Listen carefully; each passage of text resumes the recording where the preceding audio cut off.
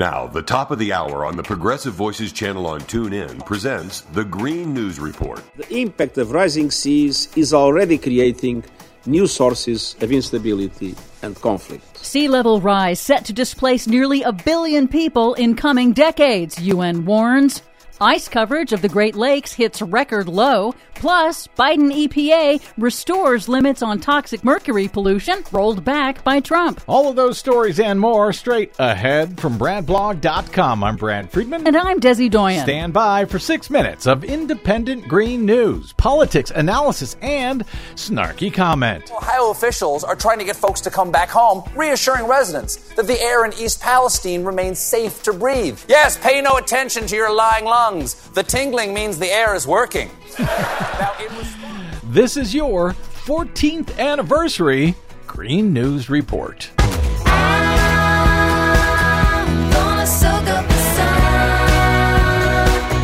Okay, Desi Doyen, happy 14th anniversary of the Green News Report. Thank you to you too. Now beginning our 15th year of connecting the climate crisis dots in a way that really no one else in the nation over our public airwaves has done consistently for 14 years now. By the way, 100% listener supported.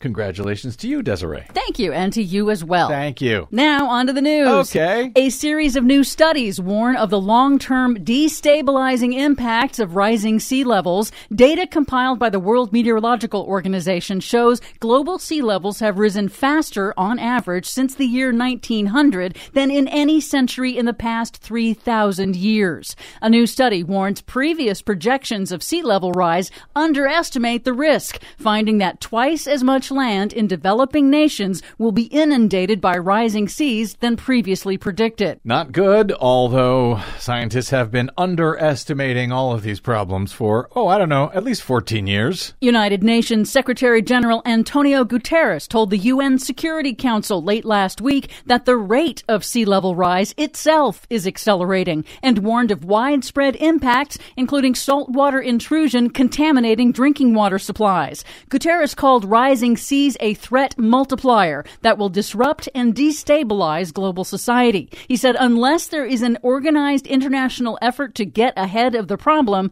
1 in 10 people could be driven from their homes in coming decades. The consequences of all of these are unthinkable. Low-lying communities and the entire countries could disappear forever, and we would see ever fiercer competition for fresh water, land, and other resources. A different study in Nature Communications warns that in a moderate emission scenario, sea levels will continue rising through at least 2150 and likely thereafter due to the delayed response of the massive Greenland and Antarctic ice sheets. At the current rate, global average sea levels are likely to rise by 3 to 5 feet by 2100. The researchers conclude that because of humanity's delay in cutting fossil fuel use, even if governments achieve their promised emissions cuts under the UN Paris Agreement, quote, it would be insufficient to slow down the rate of global sea level rise. An average of 3 to 5 feet by the end of the century. Yep.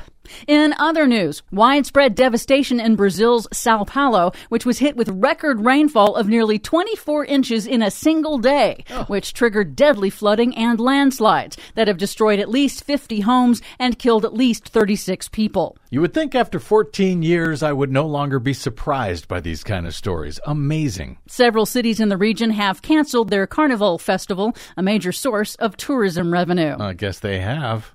In the Great Lakes, a new study confirms that ice extent on all of the Great Lakes has hit a record low, even though we are now supposed to be at the peak of ice season. The historical average for mid-February is at least 40% ice coverage on the lakes, but currently it's only 6%.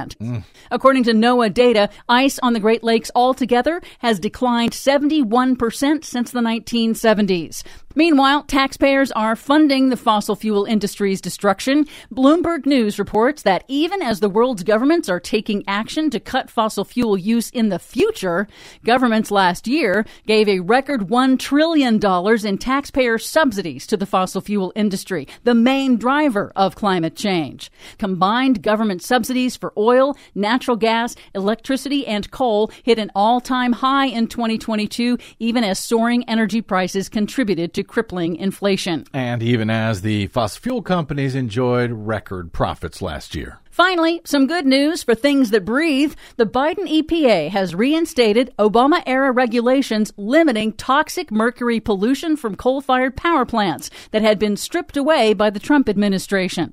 Mercury pollution from power plants is a potent neurotoxin that damages brain development in babies and children and causes heart disease in adults. Well, there you go. After 14 years, one positive story. I'll take it. For much more on all of these stories and the ones we couldn't get to today, check out our website at greennews.bradblog.com. I'm Brad Friedman. And I'm Desi Doyen. And this has been your 14th anniversary Green News Report. I'm gonna soak up the sun. Please help Progressive Voices support the Green News Report by stopping by bradblog.com/donate.